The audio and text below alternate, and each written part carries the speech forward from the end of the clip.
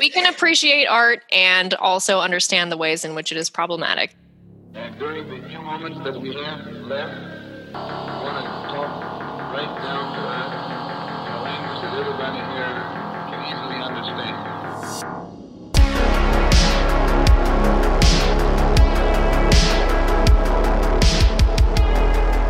Hello, welcome again to High Level Casting. I'm Jeremy, and today I am with my guest host. Go ahead and introduce yourself.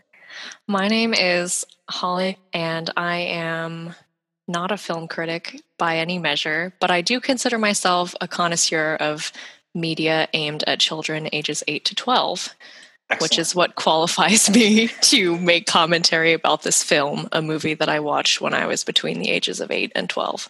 I think that makes you, instantly an expert by today's standards. So welcome. We'll be discussing The Thief and the Cobbler. Also known as Arabian Night from the much maligned Miramax cut, which we will discuss. The Thief and the Cobbler, a spectacular adventure on a truly epic scale. Before we get into kind of the history and Richard Williams and how we kind of got sucked into his world with this, how did you initially get sucked into this world, Holly? Like, how did you learn about this film? You kind of mentioned it, but give me some more detail. Well, when I was a kid in rural Northern California, there was a VHS rental store, a local VHS rental store named Figuritos, fondly referred to as Figs.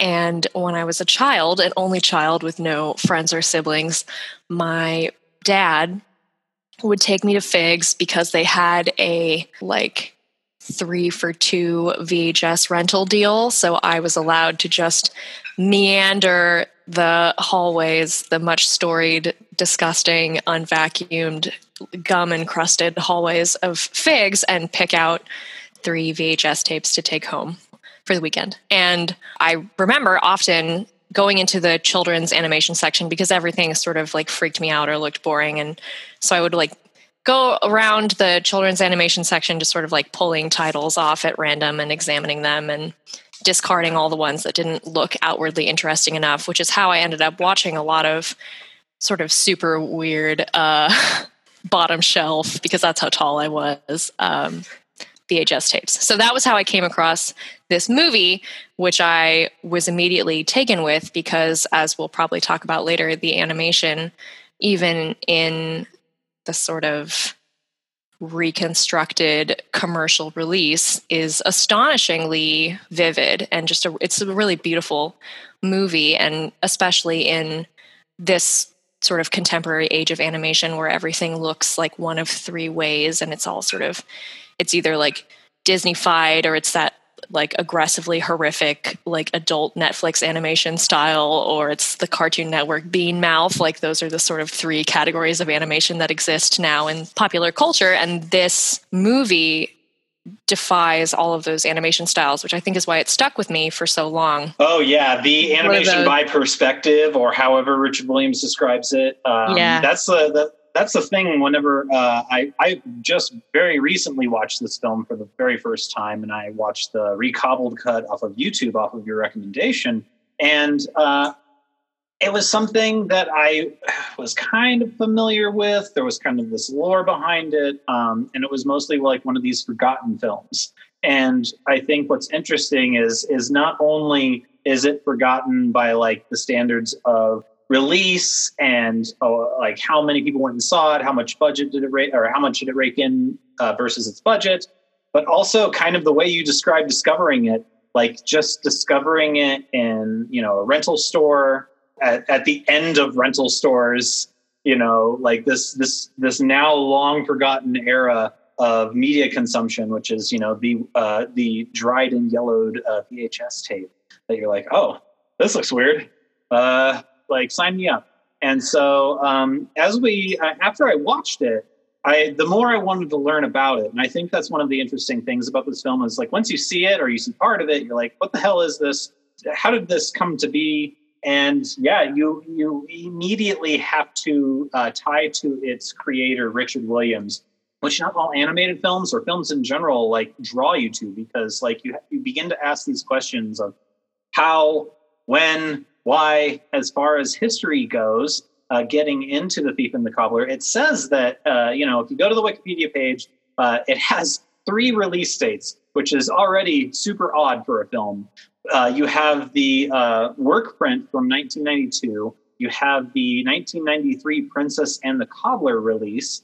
And then you have the Arabian Night 1995 release, which I think that's the one that you ended up watching, was the Miramax Arabian Night.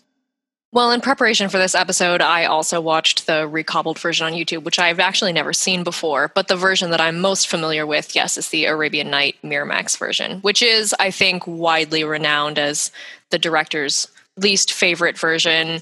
Everyone who's a Richard Williams stan, I guess, to use the words of the youth, resoundingly rejects the Miramax version as the popular but least true to the artist's vision version. Yeah, the most processed version. Right. Like, we got to make more money. The most palatable. Yeah. We gotta add some stuff to this, and we got the dirty capitalists version. Ooh, my favorite. But yeah, gross. The dirty capitalist sounds like a drink that you order at a bar that you want to leave. So tell me, what do you know about the history of Richard Williams? Well, honestly, I think you did more preparatory research for this episode than I did, so you probably know more about him than me. Well, yeah, I kind of went into a Wikipedia hole, where you just keep clicking. As one does. As sort of a brief overview, my understanding is that he started in animation because he first saw Snow White and the Seven Dwarfs, which was, one of the first animated feature release films, and became, very invested in the big one, animation as a career. And there were some animators, I guess, on Snow White and the Seven Dwarfs who later became his animation colleagues. So he did some other stuff. He worked in advertising for a while and did animated advertisements. Mm-hmm. But he was always very against sort of corporate art and against the idea of like making art for the consumption of the wealthy just because they demanded that he do it. And I think there was from very early on, my understanding is that he's always very committed to his very singular vision of what animation could be and how he could get it to that point. He worked on Who Framed Roger Rabbit, which is that's also the big one. A movie that is very dear to my heart. And I think that ties into this ideological premise that was important to him, this idea that animation was something that could grow up, is I think a quote that is often attributed to him, this idea that animation is something that it doesn't necessarily need to just be relegated to children's media, can't just be relegated to things that people can brush off, like animation can be high art, animation can be not just raunchy comedy. Right. Yeah. It can compete in leagues with live action movies in terms of artistic worth. Which is interesting to circle back to Who Framed Roger Rabbit, to not just compete, but to coexist within it. As I was kind of digging into Williams' career, Who Framed Roger Rabbit, he didn't initially want to work on it because he thought the idea, when it was pitched to him, wouldn't be beautiful. It would be ugly. And so he was initially resistant to making the film, but it would eventually become the fuel that would turn his passion project into a real reality. The money that he made off of Who Framed Roger Rabbit and the acclaim, he was able to kind of funnel into his company, and over the next several years kind of pretty much burn all of his cash into that. And what's interesting is why Who Framed Roger Rabbit worked is one of the same reasons why The Thief and the Cobbler is still just kind of renowned in its animation. And it's also its downfall, because it's the amount of pictures that you have to draw in order to make the animation as seamless as he does. And whenever you watch this film, to just kind of, you can tell the parts that had his high standards and the parts that didn't, either, clearly shifting to the work print. Though I imagined, with your perspective of watching the Arabian Night version, do you skip around the animation? Can you kind of tell when there's a decrease in standards? I think that the most notable component of the Arabian Night version that sort of makes it clear that there were parts of it that were slapdash, or that the character designs change Yeah. like between scenes, because Not there were great. scenes. The crux of the story of this movie is that he worked on it for like more than 24 years. Eventually he ran out of money and the studio sold the rights to these various third parties, and the project was essentially stolen from him because it could never be on time. Anybody who invested in it immediately pulled out because it was so wildly over budget, because animation is expensive. Art is difficult, and it takes a lot of money to do. And no one was willing to put forward the resources to make, a single movie that was going to take 30 years to animate, because Richard Williams was a perfectionist and he was very committed to his art meeting a certain standard, as you said. So I think that when you watch the Miramax version, sometimes like the colors of the characters change, or like there's all this stuff that it feels at odds with the very carefully crafted scenes where the animation stands out. And it's clear that those scenes were made intentionally to highlight the challenge of the animation. And then there are some other scenes that's clearly just like, oh, this is just filler garbage that was put in by Miramax because there wasn't enough existing animation to make an entire plot. Yeah, and to kind of get into the numbers just a little bit with like how high his standards were, an animation industry standard to have like good animation, you have one picture for every 2 frames of film. Okay. But what Richard Williams wanted is he wanted a picture for every single frame. So he was literally creating twice as much animation that Disney was on their films, which is why there was such a time sink, which is why there was such a money sink, is that he literally was doubling his work in order to make this project beautiful, to like have those standards up as high as they were. In one of these articles that I read as part of research for this episode, there's this quote that I highlighted, which says, "The film's first 10 minutes of footage took 14 years to complete and cost about 1.5 million British pounds to produce, which adjusted for inflation is about $31 million. So $31 million and 14 years for 10 minutes of footage, if that gives you any sense. The recobbled fan-made version, which is assembled from various bits and pieces of the movie. I think maybe the test cut, and also there's some pencil sketches and some various other things. Altogether, the recobbled cut runs about 1 hour and 45 minutes. I think the Miramax cut is about 1 hour and 15 minutes.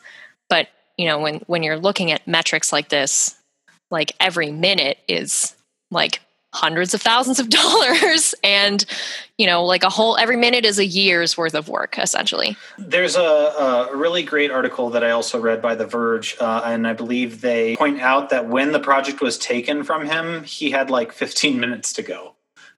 So it seems like, it's just 15 minutes, but based off the numbers that you have already like said, labor and materials, all that, like we're still talking millions of dollars in order to get this done. But at the same time, if you're trying to produce a film that's 90 minutes to 2 hours long, to be 15 minutes short after working on it for 20 to 30 years, it's just heartbreaking. It's a lifetime's worth of work. It's a life's investment taken from you because your production company finally was like, well, you are never going to make us any money. You're just going to cost us money forever and ever until you're dead. So therefore we are done. Yeah, and we need to recoup the costs at this point. So we're just going to shove this movie out, and we're going to shove it out like right at the same time that Aladdin is really hitting theaters, and we'll get into the timing with that. And the fact that Aladdin was apparently planned to come out at the same time as The Thief and the Cobbler initially was is another big thing, which is like, that's a very Disney move. Oh, your competition is coming out that weekend. We have the name recognition. We're going to crush them in the box office. And so, did you find any evidence in your research that the creation of the movie Aladdin was inspired or influenced in any way by The Thief and the Cobbler? It's nothing more than the pure like speculation. And this comes up in Disney a lot, right? Where there's no smoking gun. You look at one work and you look at another and you look at when they're being released. And it's one thing to say that, like films like Armageddon and Deep Impact are being released at the same time because of similar ideas. And kind of another one to compare it to is The Lighthouse is actually based off of an actual like story that happened with two people getting stranded in a lighthouse. And those stories were being made into movies. There are several other releases that came out at the same time as the Pattinson Defoe Lighthouse. So this kind of tends to happen where like you see a creative idea and you start seeing a studio pour money into it. And then another studio is like, hey, what's going on here? How can we jump in on this? Well, like they're already putting this idea out. You already start seeing the good old capitalist machine start rolling, right? And so like the moment that, you know, you have this high level, like big reputation, Who Framed Roger Rabbit, you know, made millions. His movie, Richard Williams' movie's coming out.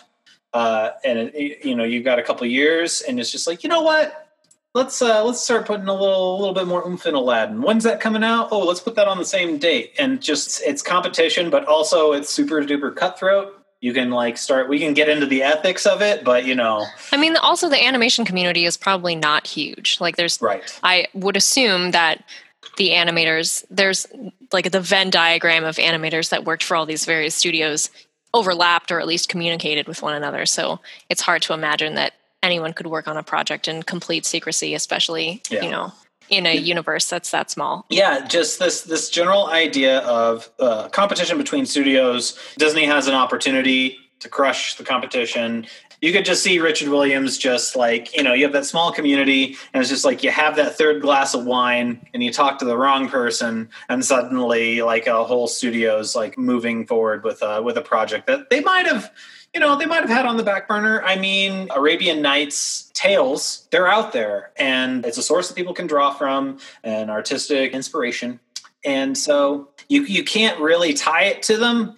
You have a Fazeer with a bird that does not like this like really poor person that the princess brought into the, you know, like there's just so many similarities. And I feel like it's one thing to say, you know, oh, there's a lot of when you're looking at folk tales, when you're looking at, you know, historic narratives, there are a lot of tropes that exist that might recur across different, you know, different medias that take inspiration from similar sources. But when you look at, you know, the design of the characters, it feels like there's correlation there. Yeah, not to like create a conspiracy theory, but like the theory already exists. Like when you look at the design of Princess Yum Yum, yes, that's her name. It's very unfortunate, but true. Princess Yum Yum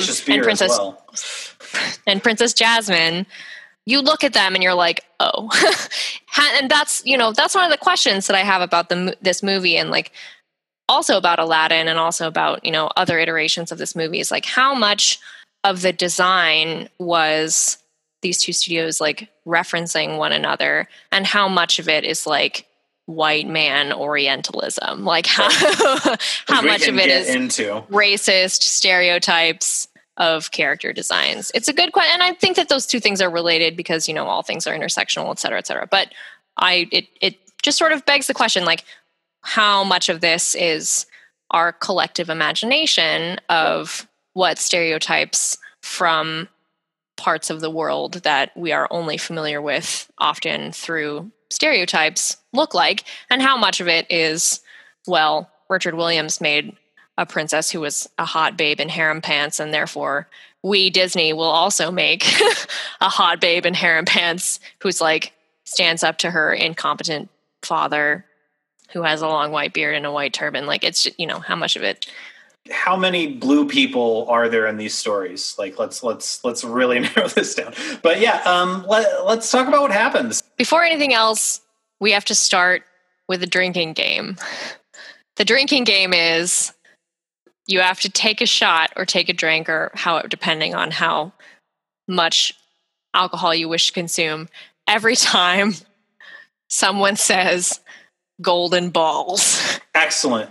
And I am instantly upset that you did not tell me about this before I watched it. I would have been gone to the void at this point because yes. Okay, wait, I'm sorry.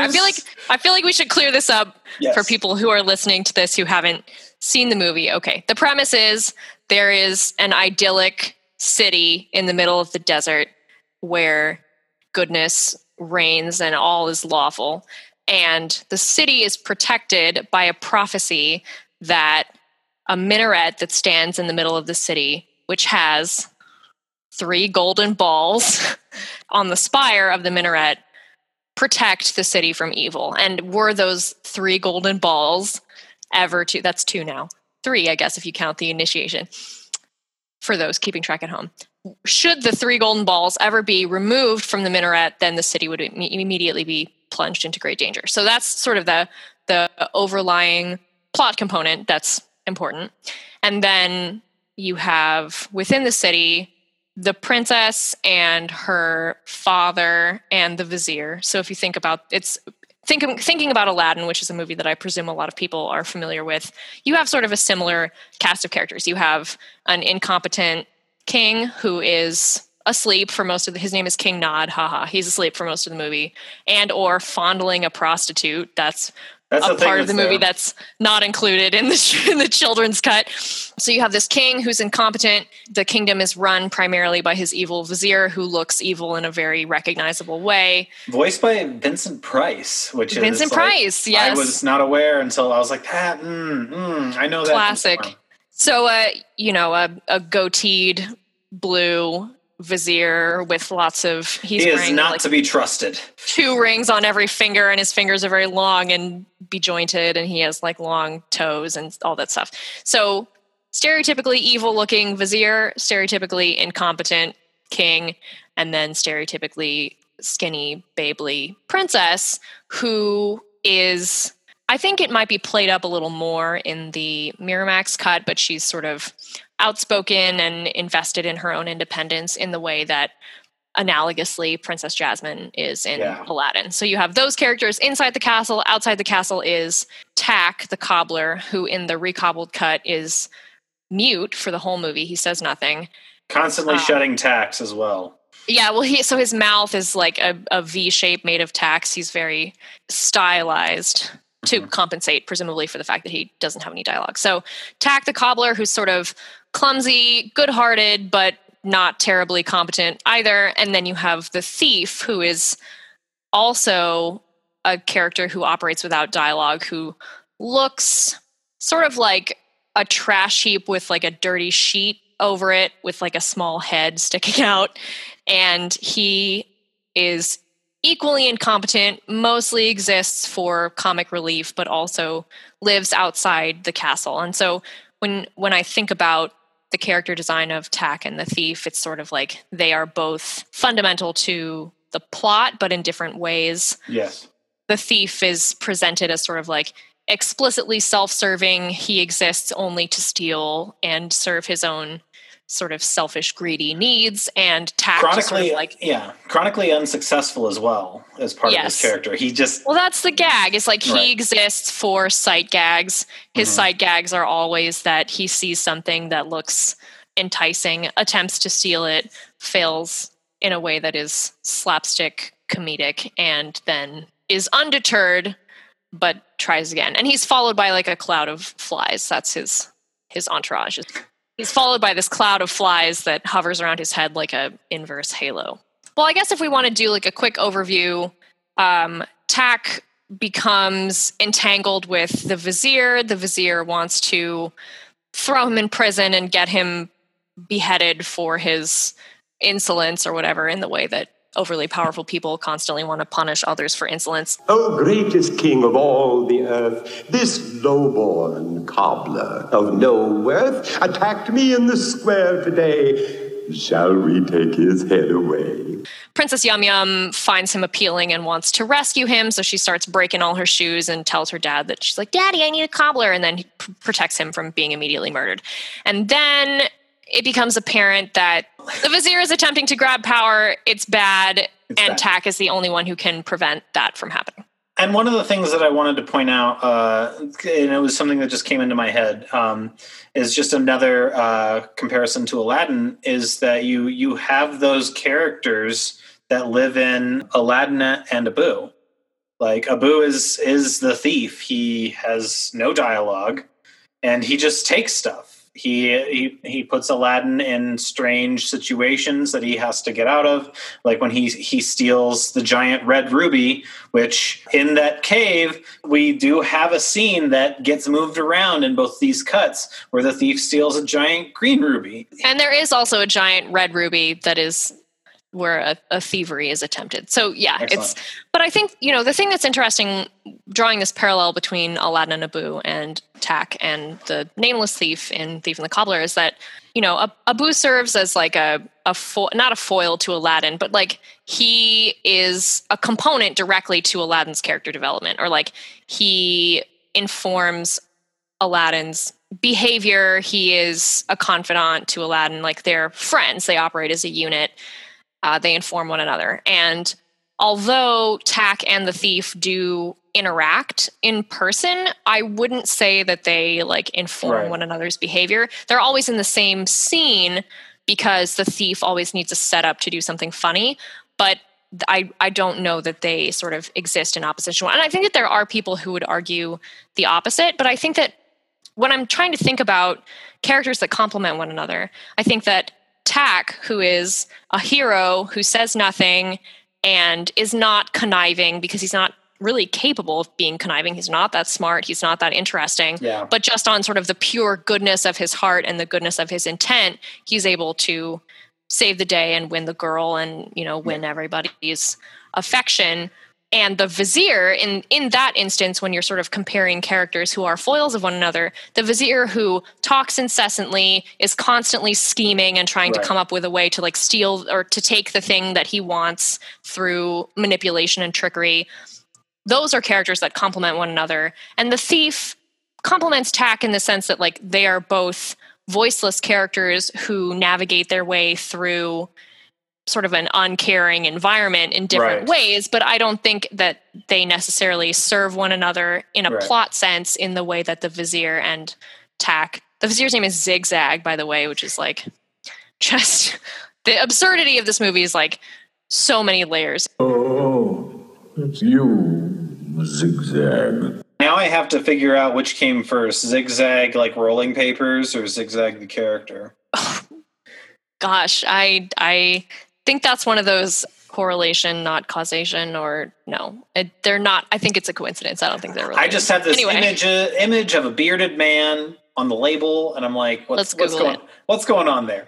I'm like, how many times have I heard the name Zigzag? So I think that this is one of the things that's interesting to me about the Miramax version versus this fan-made version, which is theoretically the platonic ideal of this movie were it to be finished.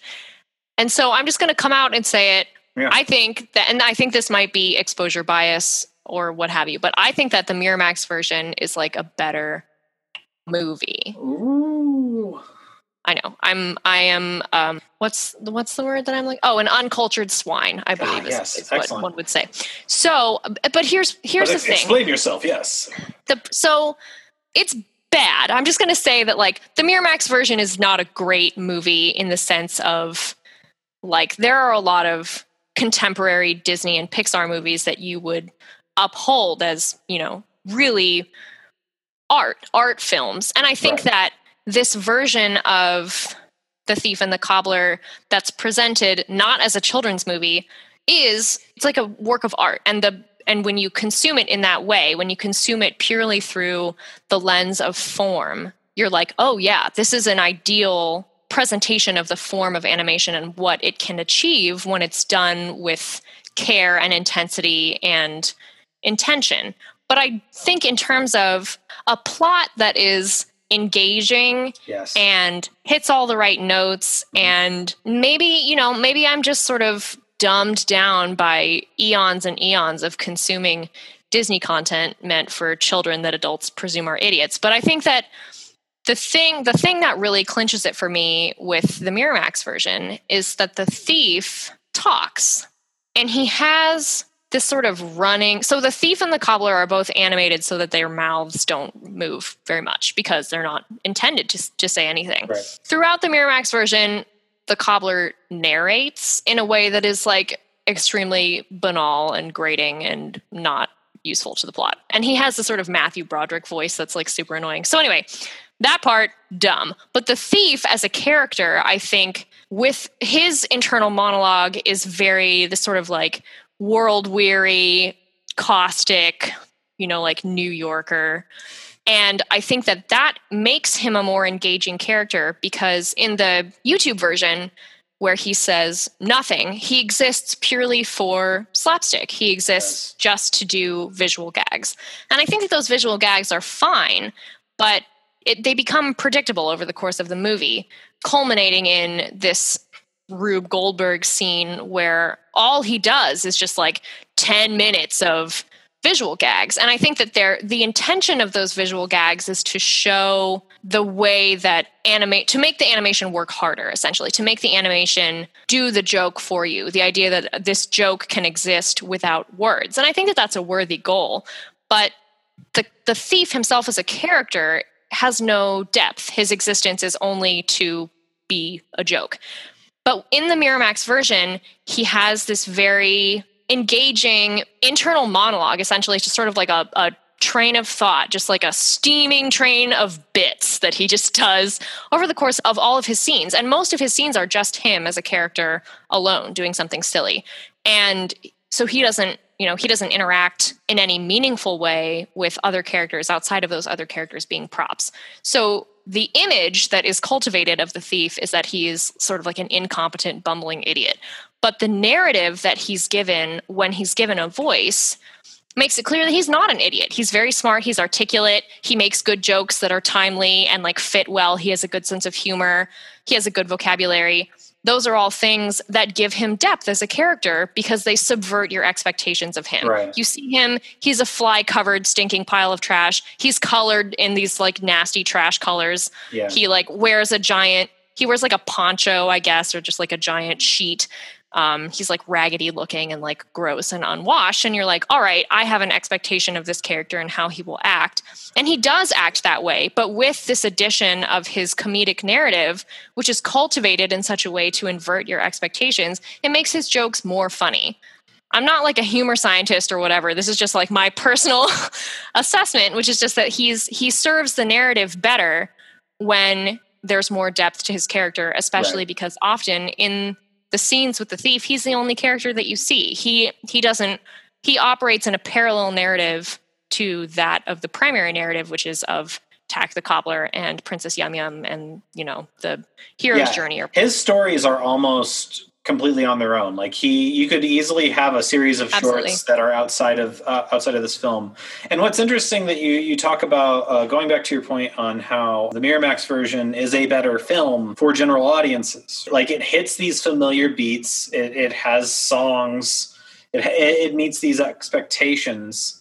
And we'll get to the song, so don't you worry. But it meets these expectations that when you go to a theater and you pay money to see an animated film in the United States in the 90s, it's going to be giving you these things. It's commercial. It's commercially acceptable. It was designed to be that way. And sometimes, that's what you want. Sometimes you just want to consume something dumb. And this is a way in which Richard Williams may have been ahead of his time. And I don't know that that's true. I'm sure that there were lots of art house films that were being made at the time, but to try and make an art film out of a historical context with this very labor intensive animation, it's a hard thing to do. It's difficult. And I think that there are more people doing it now than there were, at the height of Richard Williams' career. Right. And I think even now people have a hard time marketing serious animated films. There's just it's really hard to do it. I think that there is serious animation that gets slipped into animation that's marketed as for children. I think that there is adult animation and it's aimed at adults, but it's marketed in such a way that it's it's crass, it has crude humor, it attracts people who are interested in watching something not sort of lofty, but rather an aged up cartoon for kids that's just 100% fart jokes and also existential dread, but uglier. I think that people are trying to do it in a Western media canon. Right. I think that there's lots of serious animation that exists outside of the Western media canon, but when you're talking specifically about a media canon, an animation institution that's dominated by Disney and has been for decades. Disney has all of the marketing power. It creates the culture, or what the United States perceives as the culture of animation. And it's hard to operate outside of that, especially when Disney is actively snatching your plots and creating their own multi-million-dollar feature films out of them. And kind of to delve back into kind of Williams' mind, this is very much a passion project that we've already mentioned, that he was working on for decades. So something of his pure creation.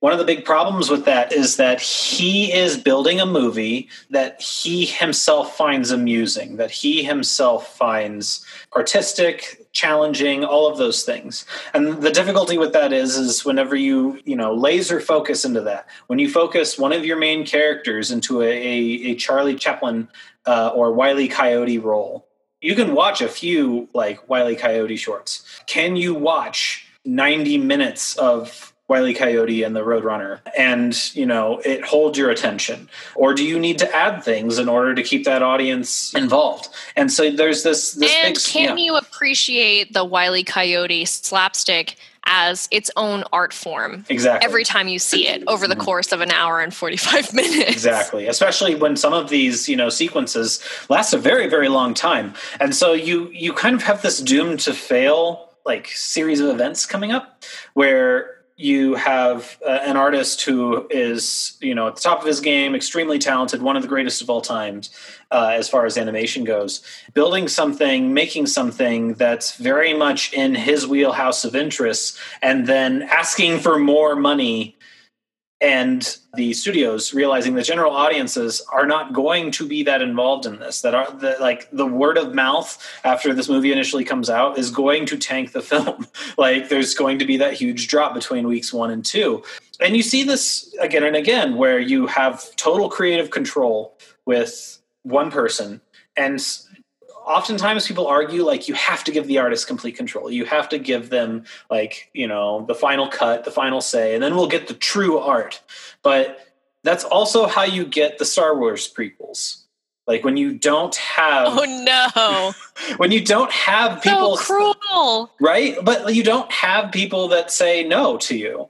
And like even though the Arabian Night version is still not a great film, it might be a better film for general audiences because it's starting to hit those beats that, art museums and certain galleries and certain works aren't for everyone. And that's kind of the point, is to have this personalized experience. But whenever you spend millions of dollars on a film, you're kind of in this catch-22 situation where you're trying to have this artistic purity and to have total control of your project, but then it's going to be a money sink. You have these projects that develop a cult following over time because people find the art on their own and become fans of it, not because it was marketed to them during the spring of whatever year.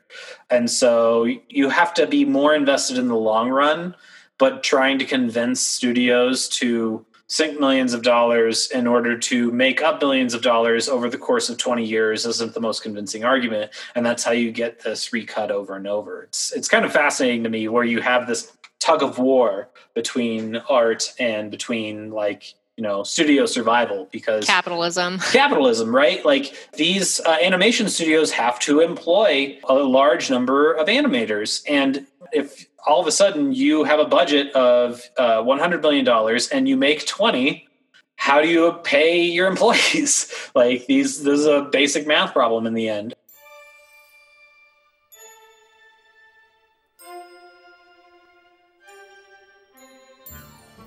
We have these characters set up.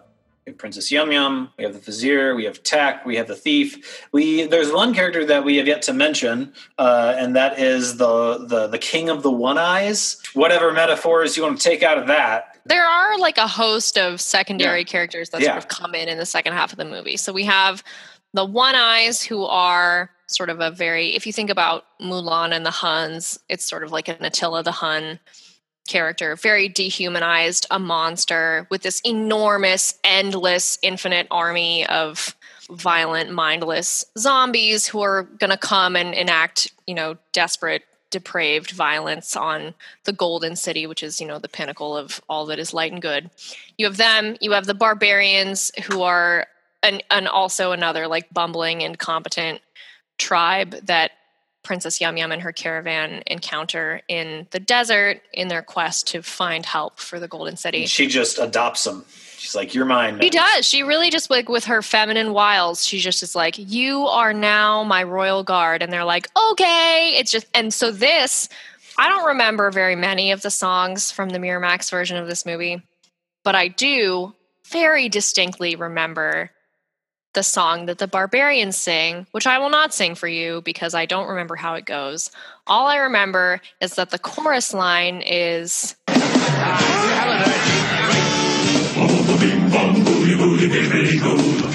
what happens when you don't finish school. We're what happens when you don't finish school. We're what happens when you don't finish school. That's fantastic.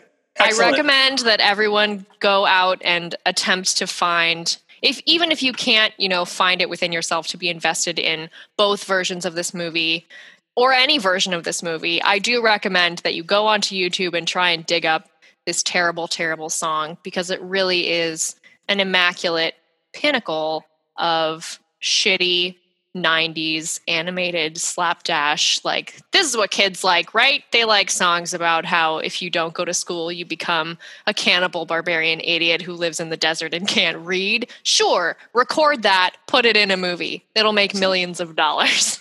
People will love this. And then at the same time, you have like this princess who she just loves the poor. Like, she loves Tack, she loves these guys, like she's got to help them and has all the empathy in the world. But then at the same time, do these characters serve any function in the plot of the Miramax film? Like, no, literally not. I mean, they don't serve any more plot in the Miramax film than they do in the recobbled version. Yeah, because they serve even less plot. They're essentially just like props that sing. They are essentially these side characters that kind of that pad the film, let's be honest, and they get adopted, and then they are clumsy and funny. You could tell that, like, Richard Williams and his company, like, they realized that there was a lack of characters, there was a lack of dialogue, that there weren't any relationships. So they had to shoehorn one in there at some point. One of the big questions that you have for these types of characters is, what do you do? If you're going to be inserting characters into a film, you're going to set them up, you want to have them be paid off eventually. Like, the princess has adopted these rogues from the desert. Maybe these rogues save her somehow because, her good fortune and her goodwill towards them is paid off. But really, at the end of both versions, they're just kind of there in the last battle. They're like, yeah, go Tack and watch this Rube Goldberg machine burn everything.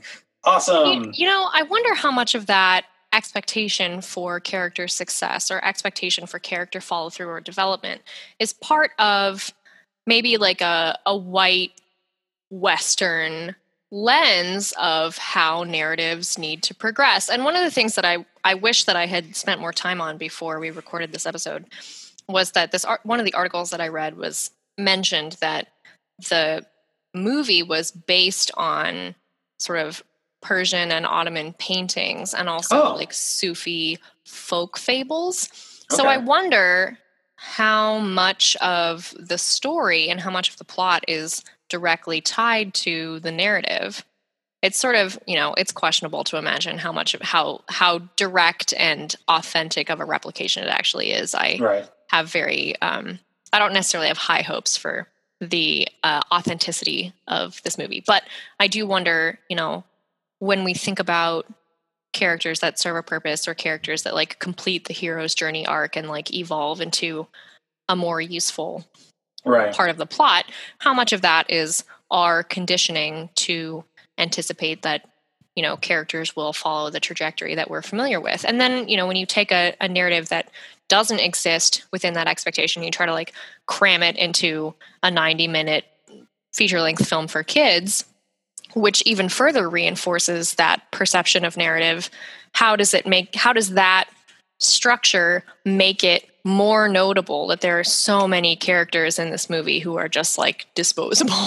Right. You've also just kind of described a whole nother podcast episode. I feel like you could like choose like 5, films or series that have tangential, side characters, and do their stories pay off? Should their stories pay off? Does it add depth to the world? Is it dissatisfying that they don't do anything with their time on screen?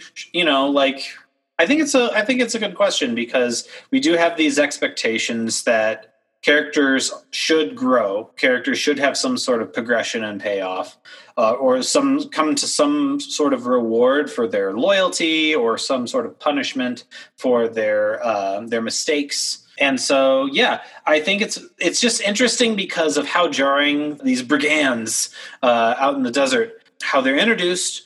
They're given, just going back to the animation, they're given, thousands of man hours to animate. And then it goes nowhere. And they're all like very carefully designed. Like they're all unique looking. They all look different. Like they're notably carefully designed characters who have like full screen time of maybe like 10 minutes. Right. Moving on to another character in the second half, we have the witch that the Sultan King Nod is given, Princess Yum Yum and Tak and the nurse, like, all right, you're going to save us. And reclaim. The nurse. We forgot to talk about the nurse. The nurse with the giant arms. Gorilla arms nurse. Gorilla arms nurse that has she really doesn't have. Her role is also mostly jokes. The joke is that she is a feeble old woman with giant gorilla arms and she'll kick your ass. That's the joke. The end. Then she has high standards for anybody who enters the princess's sphere or circle, which is another trope that you see in so many of these like animated films where you have like overly protective grandma character. Exactly. Who also might have like some sort of mystic otherworldly strength or power, where it's like, all right, the real strong one in this party is actually the nurse, whose arms are bigger than Tak's entire body. And so so you have the nurse, then you have them go to the witch, where the payoff for that, the prophecy, is just attack, you see? Yeah, there you go. And then she, after climbing a tower of hands, which is, another wonderful, like, animated moment of just nightmare fuel of like, boy, oh boy, I hope I don't dream of climbing a tower of hands soon. That would be very specific. She tells them this riddle and then just blows herself up. And she's like, you know what? I've been in this movie too long. I'm out of here. Have a good time. You guys are going to win anyway because, misguided fate, as long as you have a good heart, always wins out in the end. That's the moral of the story.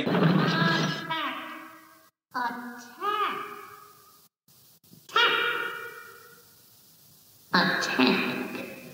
See? But it's what you do with what you got. Go home! Now?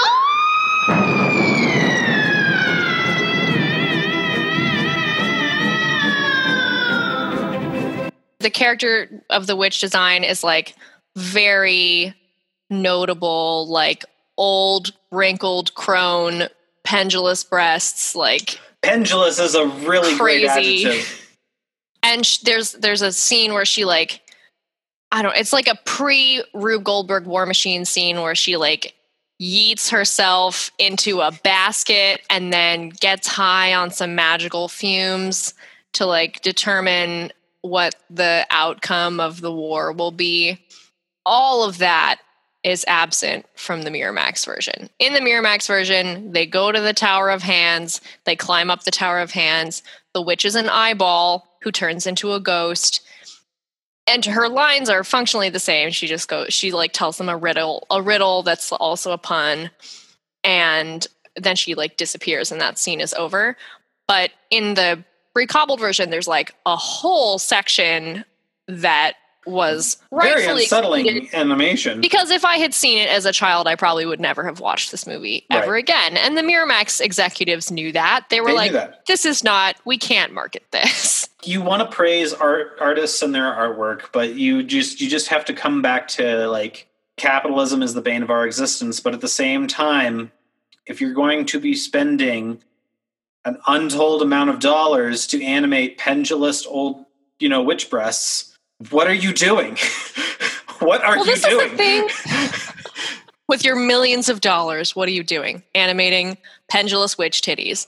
I think that this is the thing, is like when he talks about making animation grow up, like, what does that mean? What does that mean? Jokes about golden balls? Does it mean like old ladies getting high off of cave fumes? Does it mean... Don't worry, we have yet to talk about the throne of women. Oh, no. God. I think the throne part that did happen in the Miramax version, which I was kind of astonished to see, but I think that they were like, well, maybe the kids won't notice that this otherworldly monster villain sits on a chair made of live prostitutes. Yes, this is how we imagined, Genghis Khan, folks. Like this is reality. And don't worry, we spent many, hours of work animating this. You can tell this character is evil, not purely because he has like a giant shark mouth full of numerous rows of teeth, but also because he sits on ladies. Yes. There are a lot of bad B films with lazy writing that have, like some sort of violence against women be the way the bad person is bad, right? And it's a trope, and it comes up often, especially, in these like not thought out B, like films. That's true of both of the villain characters in this movie. Yeah. I feel like Richard, God love you, Richard. It's easy. Right, exactly. Like he spent so much time animating like the thief doing these amazing panoramic acrobatic feats that took so much time and so much of his like talent and heart that he's like, we had a scene where the One Eyes murdered everybody, but how do I get across that they're extra bad, more bad than these other bads that people have seen in like the Black Cauldron or, Maleficent? Like, how do we make them stand out even more? And you know what? Let's make a film that seems like it's for families, but also throw in these really strange moments of misogyny that, as long as it's the bad guy doing it, it's excusable because we're going to punish the antagonist by the end of the film, which is like just, Well, that's the thing that was notable and surprising to me about the recobbled version. In the Miramax cut, you see the big bad sitting on his throne of horrors. And at the end, he's defeated. His war machine falls apart in flames. But you don't see him again at the end. If I recall, you don't see him again at the end of the movie. But in the recobbled cut, there's a part that is missing from the Miramax version where there's this whole introductory scene where Zigzag goes to the One Eyes camp and tries to ally himself with them because the king won't promise him that he can have Princess Yum Yum after he saves the city. So he goes to the One Eyes and he's like, here's the deal. I help you murder everyone in this city. You kill everybody, do whatever you want. You leave the princess alone so that I can have her. And the One Eyes are like, ha, ha, ha, ha, fuck you. But so the introduction to this scene is that Zigzag walks in and there's this carnival. And I should mention that the One Eye women are like orcs. They're just like huge and stacked and green. And they also have one eye and like many rows of teeth. But the primary thing that differentiates them from the One Eye soldiers is that they have huge tits and they wear tiny little shorts. That's it. That's the difference. There you go, folks. The two genders. There's this part, notably in this scene, where he, the leader of the One Eyes, says to his assembled cadre throne, and then they like form a throne with their bodies, which he sits on. And I think in the Miramax cut, you just see him already sitting on his throne, and you notice it or you don't. Pointed out to you. Yeah, exactly. Right. But then at the end of the recobbled cut, as the war machine falls apart and the leader of the One Eyes like cries in despair, all of his throne, what's the word I'm thinking of? His throne harem? His throne, thank you, precisely. His throne harem approaches him, and they all say, throne, and then they sit on him. And, like, that's the end. That's the end of his arc. And, like, so, I don't know. I guess maybe Richard Williams was like, it's not misogyny if the orc women get their revenge by sitting on their leader and smothering him with their giant orc butts. And but only after his giant war machine has gone to pure flames and all of his soldiers. They don't have any agency. They just take advantage of the moment when it's exactly. There. Yeah, exactly. Feminism, folks. Emasculation only comes when you lose power by fault of your own. Dun, dun, dun. When you think about the female characters in this movie, you know, and this is like a sad and boring road to go down, but you have Princess Yum Yum, who is young and beautiful, desired by all, good-hearted, obviously the heroine. You have the witch, who is like crusty and insane and has tits that drag on the floor. You have the one-eye orc women, who are literal props that get sat upon. That's it. Yeah. This film does not pass the Bechdel test. Sorry. If you were hoping for a really progressive film that holds up in the modern age, this one is not for you, although it is beautifully animated. Are there women characters that I'm forgetting? I feel like there are not. Oh, and there's the nanny. With the nanny, who is like sort of she's just sort of like a genderless, sexless shape. She wears like a hunchback, like a almost. tent. Yeah, like a black tent. Well, her body and the thief's body are actually sort of analogous. They're both just like lumps. This is all still coming from a man who designed Jessica Rabbit in a lab. You're right. When you're right. Also, you know, do cartoons made for adults like historically have a long and storied history of empowered women characters who are not designed for the male gaze? No, they don't. They tend to be animated by giant boys clubs. So, I mean... So, where's the standard? The standard is under the ground. The standard is under the ground. The standard is we're working on it. We can appreciate art and also understand the ways in which it is problematic. Exactly. And I think one of the big things about this film is, like, about all films really, is, like, going back to kind of big things that I always like to hit whenever I'm discussing a film is like when it was released, it being a product of its time. You know, it's a trite saying, "Oh, it was a product of its time," but no, it really, like, the minds and the culture of the people that made it, you know, and how it fits into the larger lexicon of films informs us of how we should interpret it when people watch it then versus how we should feel about it now. But what the interesting thing about this film is, going back to its longevity of its production, is like it was birthed in the mind in the 60s. And it was beginning to be drawn in earnest and voiced in the 70s. And it's really amazing.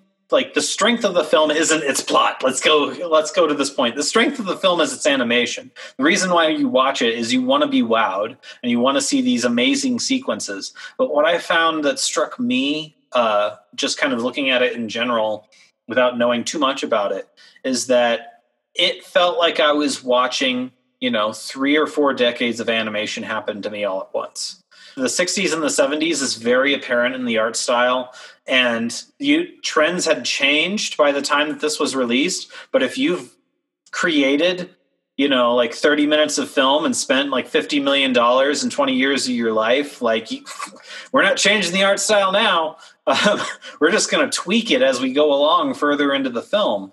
When you say, like, this is a product of its time, right, I feel like people feel like that's a cop-out. It's just like, oh, it's a product of its time, and therefore you can't hold it to the standard of, you know, contemporary thought. And, like, I agree that in some ways it is a cop-out, but when we say it's a product of its time, we mean it's a product of a white Western animation studio staffed almost presumably entirely by men in, the 1960s. And it was led by a man whose focus was form. Exactly. He was invested in the art form of animation. He was invested in what animation could do as art. I don't want to put words in his mouth. I'm not a Richard Williams scholar, but it's clear that he was invested in the form. It's less clear that he was invested in, for instance, the narrative or the cultural relevance or the way that it preserves an ancient literary tradition. It's possible that the presumption was that excellent delivery of form will carry all of those things. When the form is perfect, the content will also inherently be perfect, which is a thing that we have to ask ourselves when we make art. Is that true? I would say no.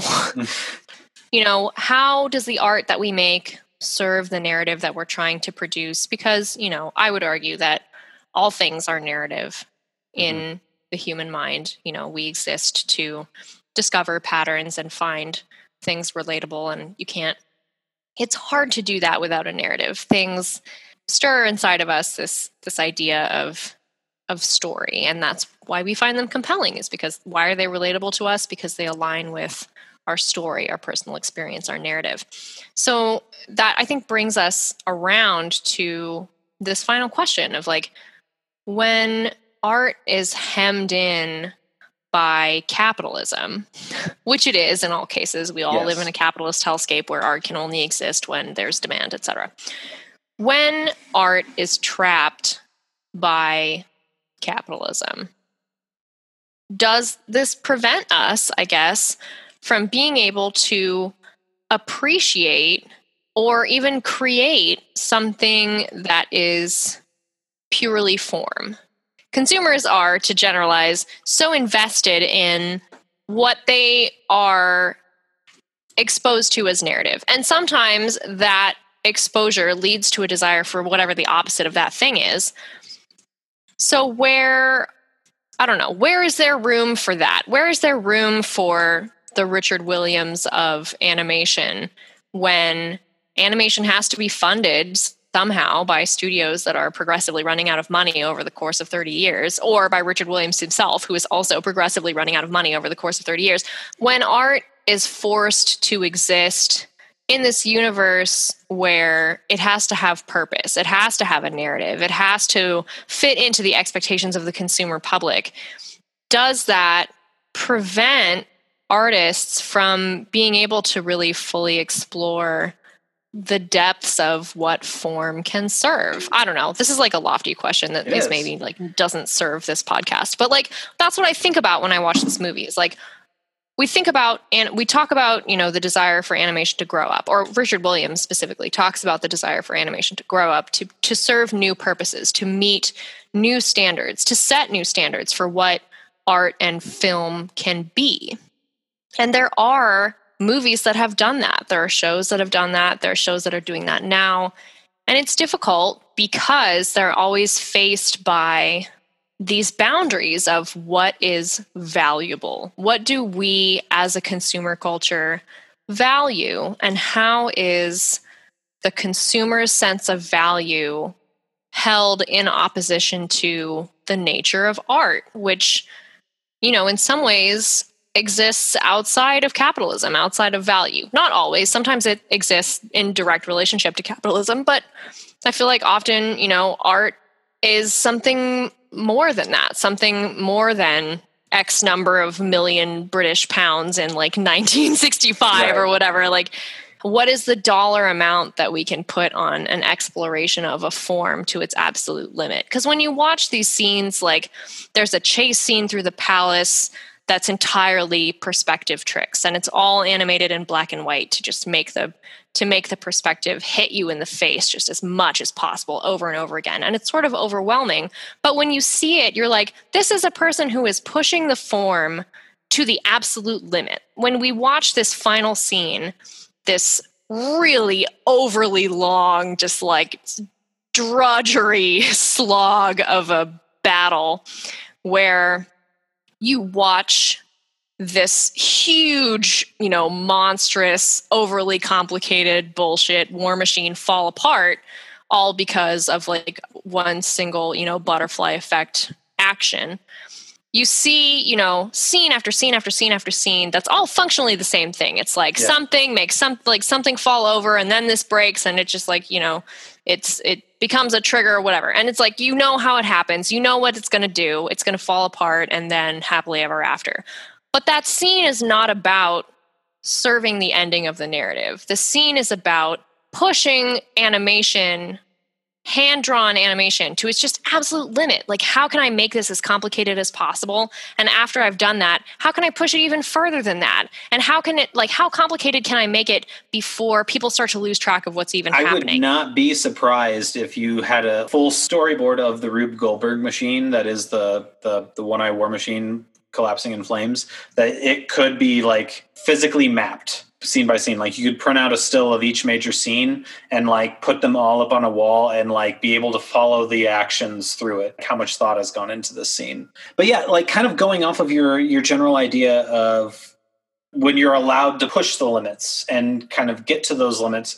Inversely, sometimes you see excellence not really intentionally be formed, but almost like, it's weird. It's intentional and it's not, where like sometimes you have these major constraints where sometimes a series' best episode are the ones where you just have 3 characters in a room and there aren't these, giant reaction moments. And it makes me wonder that if like Williams had some sort of, constraint pressing down on him, not being like some sort of exterior like company, but just some sort of, hey, like, let's rein it in here. You've only got this much left. We got to fit this in this box somehow. But at the same time, you have that catch-22 of his dedication to having like 1 picture per frame. And that's what it always came down to. And you can just tell, that the perspective and the characters and the flow of the animation was always primary, and the plot and the character progression and character development and just overall moral of the story was secondary, or not even secondary at this point. And like when you talk about sometimes scenes in movies are best when it's just 2 or 3 characters in a room, like those scenes are carried by narrative. They're carried by character development. They're carried by all those things that were secondary to this movie, which is primarily just like a vehicle for form.